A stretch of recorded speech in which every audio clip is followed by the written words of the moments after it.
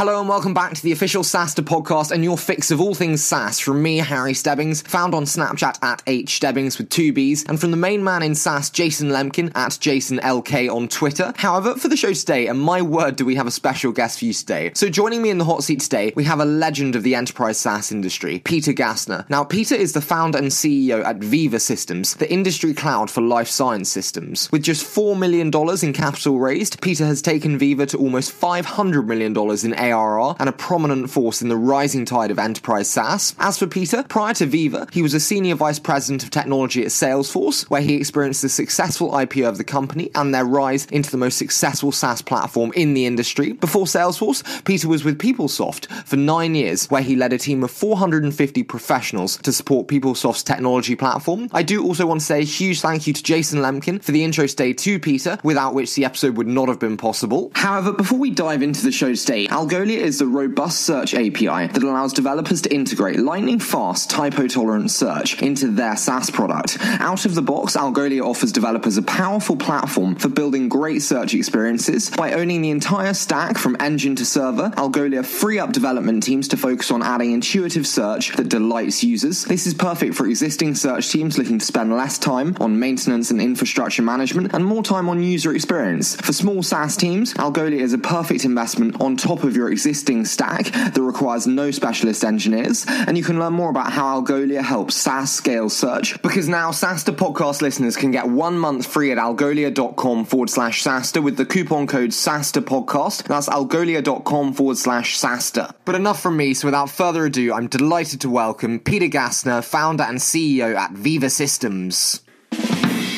Good. That's perfect. Okay, I think we're warmed up. Peter, it's absolutely fantastic to have you on the show today, and a huge thanks to Jason Lemkin for making the intro. But thank you so much for joining me today, Peter. Thanks very much, Harry. Glad to be on here. Now, I'd love to get started today with a bit about you and how you made your way to found Veeva and the aha moment for you surrounding that. In the beginning, I always liked to play with puzzles. So I'm a mathematical guy. I like to play things inside my mind. And then I studied computer science, which is a great profession for somebody like that. And I'm also an entrepreneur. Started very early, selling golf balls on the golf course. So I guess with those two things, it was sort of predestined that I was going to run a software company. But I did start my career at IBM, got my background in the mainframe days. Then I went to PeopleSoft, did the client server things and ran that technology group. And then I really saw this potential of the cloud. Early 2000, went to Salesforce.com when it was a couple hundred people, ran that platform for a while, and then decided to start Veeva. And that was in 2007 because I wanted to do something specific to an industry, because I thought that would be the next wave of cloud stuff. So that's how Veeva got started. Can I ask you, in the original days with the founding of Veeva, often it's kind of SaaS folklore that it wasn't intended just for the original industries that you focus on now, and it was intended to be much more broad. Is that folklore true? Well, my goal when starting Veeva was to avoid going out of business. So that was the goal. And because most startups do go out of business. A lot of people forget that. Those are the odds. And I'm a very rational person. I knew those were the odds. So I knew, hey, we're going to start on this one area, this one application, making a life sciences specific CRM system. And if we could get that going, all good things in the future would be possible. And if we couldn't, no good things would be possible. So we only had a quarterly plan when we started the company for the first 2 years. There was no plan beyond 90 days, very strictly, no plan beyond 90 days. Why is that? So you can be laser focused on achieving the revenue required to stay alive? Right, it's focus. I always use this term, focus pays off. If you remove distractions, we might not survive unless we do these things in 90 days. It has a way of focusing you, and you perform better with focus. Can I ask, in terms of distractions, how do you look to continue to remove distractions as efficiently as you do with the incredible scaling that you've seen with Veeva? Use that term still, focus pays off, and you've got to know who in the company is focusing on what things, and not everybody can focus on all things. And if you have something important and you don't have high capacity people really fully focusing on it, you're fooling yourselves into thinking that, hey, maybe we can do something important in our part-time. So you don't want to take on more things than you have high capacity people to take on, because you're fooling yourself. I always tell people, Veeva doesn't get to be great because we start with a V and our color color is orange. That's not it. It's because we put good people focused on the right problems. But I do want to go back to the earlier days, because I heard that you were slightly reluctant to be CEO in the beginning. And so I'm really intrigued as to why that was and what the catalyst was for your change and kind of successful adoption of the role. Yeah, I didn't want to be CEO in the beginning because I'm a product person, software engineer, very creative, just a puzzle solver. That's what I am. I had in my mind that the CEO role wasn't creative. It was involved too much with fundraising and things like that. And I didn't think that would be my greatest contribution to society. I saw myself more as an inventor and a product leader. But I became CEO because funding fell into my lap. And I thought, well, I can be the CEO, but it's kind of like being the product person in the beginning. And if the company survives, we'll find a CEO and I'll be the product person. And if the company didn't survive, well, no use worrying about it. And then the unexpected happened that we didn't go out of business. That was the first unexpected thing. And then the other one is I like being a CEO, and I was relatively good at it. And I think the reason why I ended up liking it is because it's complex. It's a very challenging puzzle. And I didn't appreciate that before. And I also had a worry that the CEO, they say it's a lonely job. And I thought I wouldn't like that. But I found, hey, that's okay. I can deal with that. I love the challenge. I love the complexity. You mentioned there about it being a puzzle. And before, from my research, I heard you say that being CEO is a puzzle between people and product. I'm intrigued. What do you mean by this puzzle? And how does it affect your operating as a CEO? Well, the puzzle is you're trying to figure out which products to make, which markets to address. So I always say we want to address clear and correct target markets. Clear, you can know. If you write it down, you will know. Is it clear what I'm trying to make and who I'm trying to sell it to? Correct means that you're making the correct thing. That you won't know until you get into it, and because you can't predict the future. But you can know if it's clear. If it's not clear, don't do it. And you'll find out later if it's correct, and you need to be okay with that you'll find out later. And then the puzzle part is if you have a clear market, what team of people do you put on that? Who plays midfield? Who plays forward? Who's your goalkeeper? And do they fit together and do they not? And that's a very complex puzzle. It's like being the manager of a football team. It's complex, and the good manager will do it better than the novice. Can I ask, how do you evaluate you said about markets there, how do you evaluate the attractiveness of a market? Is it accessibility? Is it ACVs? Is it pure TAM? What is it that makes you feel a market's worth expanding into? And are smaller adjacent markets ever attractive? Well, the market I always view as, hey, what price do you think you can get for something? And how many people do you think you can sell it for? And do you have in your arsenal of players, your arsenal of people, anything that could set you apart? Any special skills or knowledge that could set you apart from your competitors? I also look to go after markets that most people think are not good, because that's the only chance you have to be successful. You have to be first into a market. So that's the kind of way I look at markets. Mm-hmm. Do you think there's ever a time when expanding the product suite is too much? I mean, when do you know when to add a material new product line? And is there a certain limit that an enterprise company can successfully build, sell, and market, do you think? Picking your next markets is very important. Many people fall into the trap of they start in a certain size market and then they concentrate on just add-ons to that market that are actually less than their original market.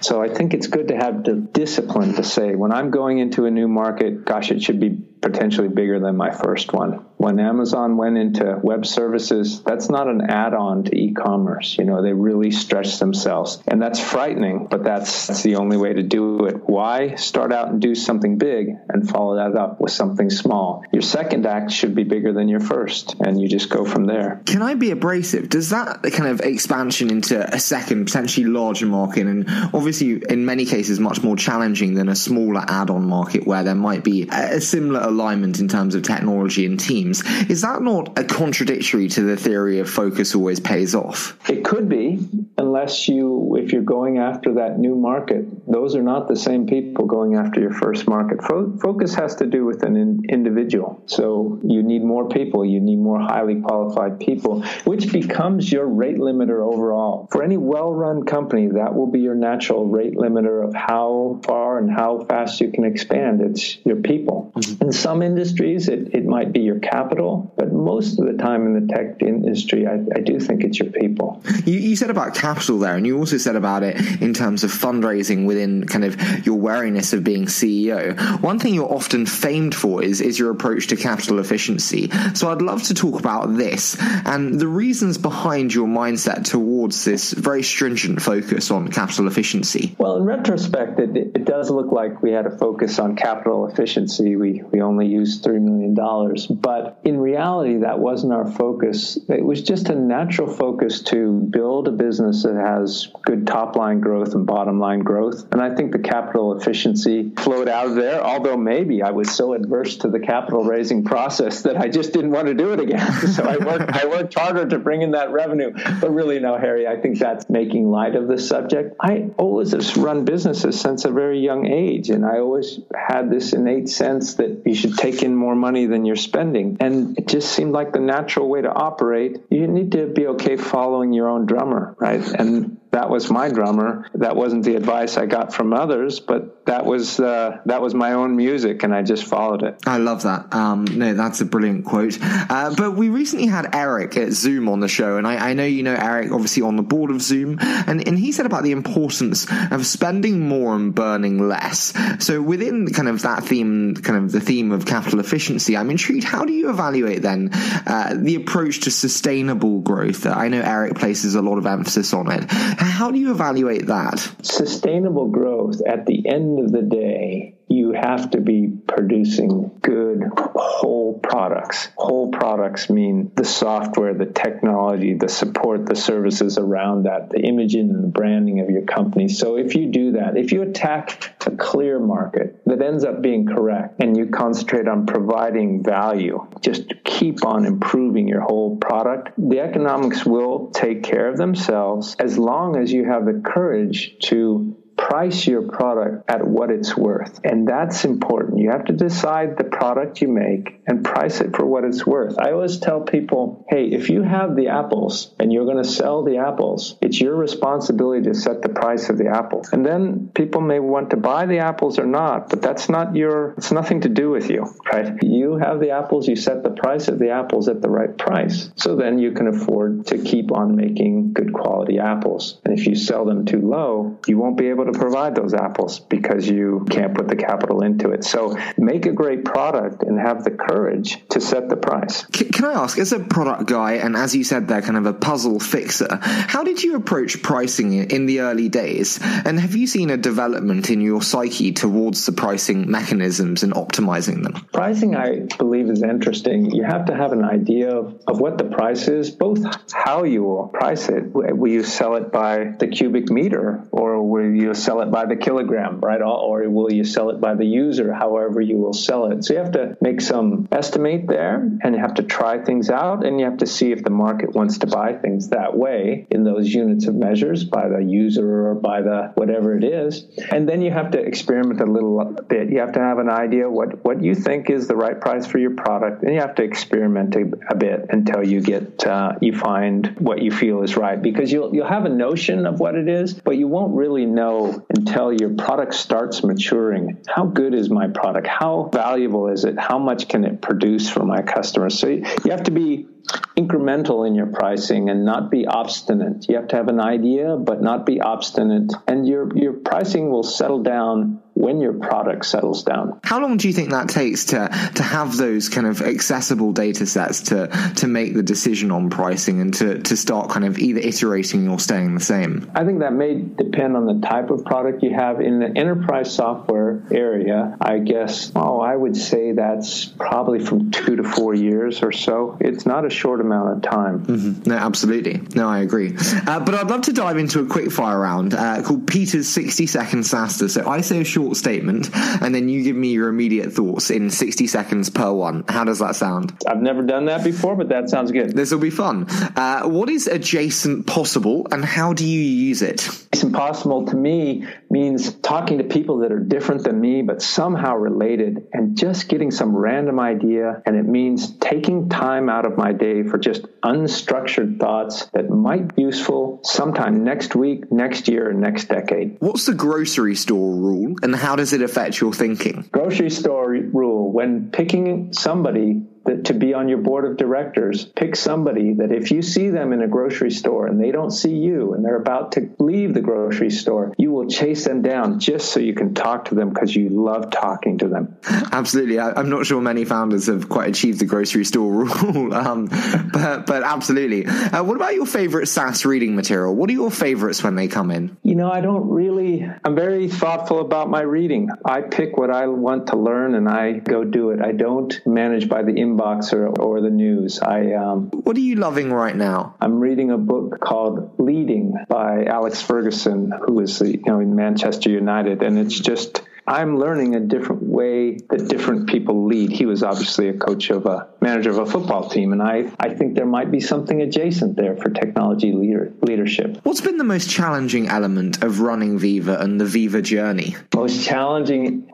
It's just execution, right? Just to keep going, just to push yourself as hard as you can. It's like running a marathon. What's the most challenging thing of running a marathon? It's actually running that marathon. I actually know I'm running one. I ran one yesterday, so I'm fully aware of how hard it is to get through the wall. And then let's finish the quick fire on what do you know now that you wish you'd known at the beginning of your journey with Veeva? In general, I'm always looking forward. I don't really look past, but one thing I would do differently, I would focus very early on how can I improve myself. And if I realized that the best thing I could do for Veeva was to improve myself, maybe I would have focused earlier on improving myself. And then moving out of the quickfire, I do want to discuss one more element, and so don't worry, it's not 60 seconds, but we did discuss the expansion of the product line earlier, and with that in mind, you naturally have to sell that line and have customers to pay for it, and you have many customers over 1 million per year.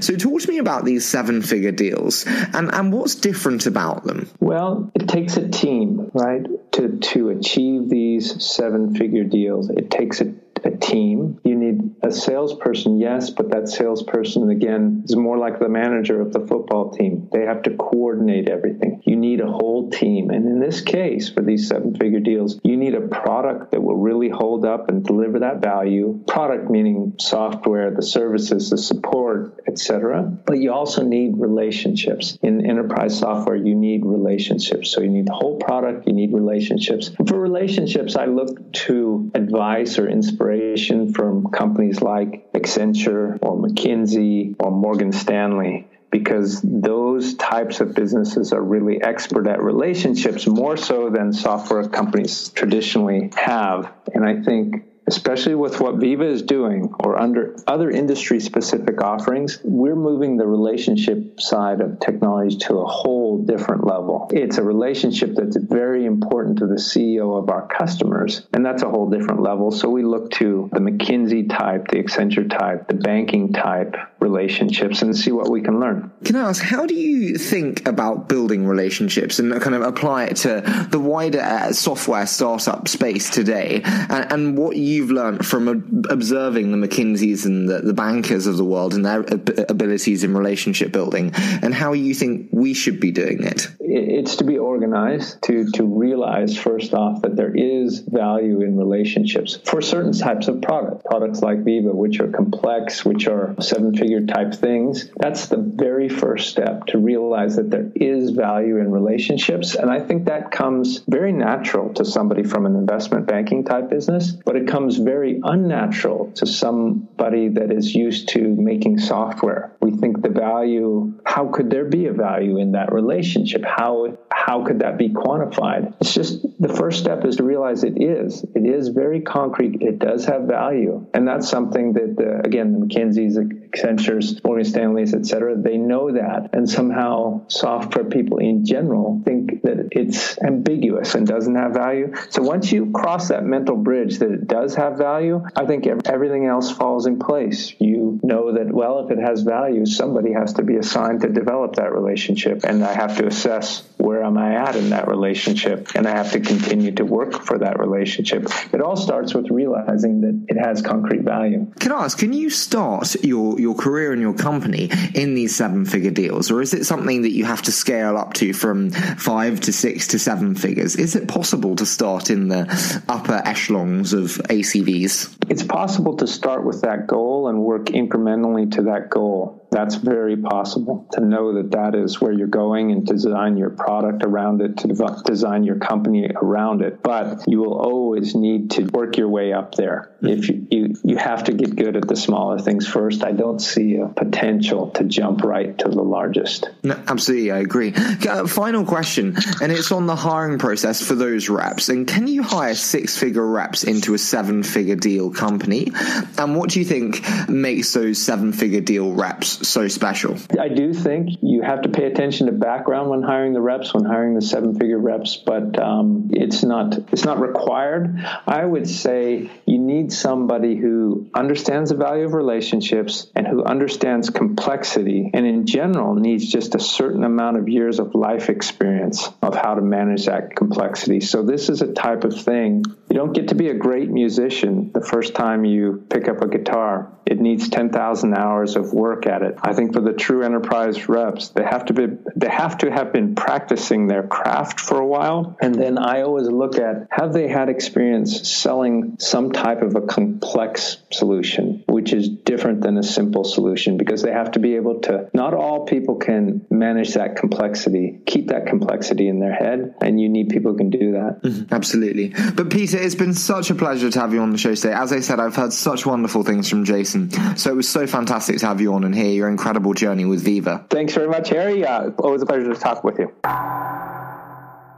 Such an incredible guest to have on the show, and so fantastic to hear the incredible trajectory of Veeva Systems. So a huge thank you to Peter for that, and a big hand to Jason Lemkin for making the introduction today, without which the episode could not have happened. But I do also want to say you can follow us on Snapchat at hstebbings with 2 B's, or you can follow the godfather of SaaS, the main man Jason Lemkin, on Twitter at JasonLK. We'd both love to see you on both respective platforms. But before we leave you today, do not forget to check out Algolia. Now, Algolia is the robust search API that allows developers to integrate lightning-fast, typo-tolerant search into their SaaS product. Out of the box, Algolia offers developers a powerful platform for building great search experiences by owning the entire stack from engine to server. Algolia free up development teams to focus on adding intuitive search that delights users. This is perfect for existing search teams looking to spend less time on maintenance and infrastructure management and more time on user experience. And for smaller SaaS teams, Algolia is a great investment on top of your existing stack that requires no specialist engineers, and you can learn more about how Algolia helps SaaS scale search, because now SaaStr podcast listeners can get 1 month free at algolia.com/SaaStr with the coupon code SaaStr podcast. As always, I so appreciate all your support, and I cannot wait to bring you Friday's episode.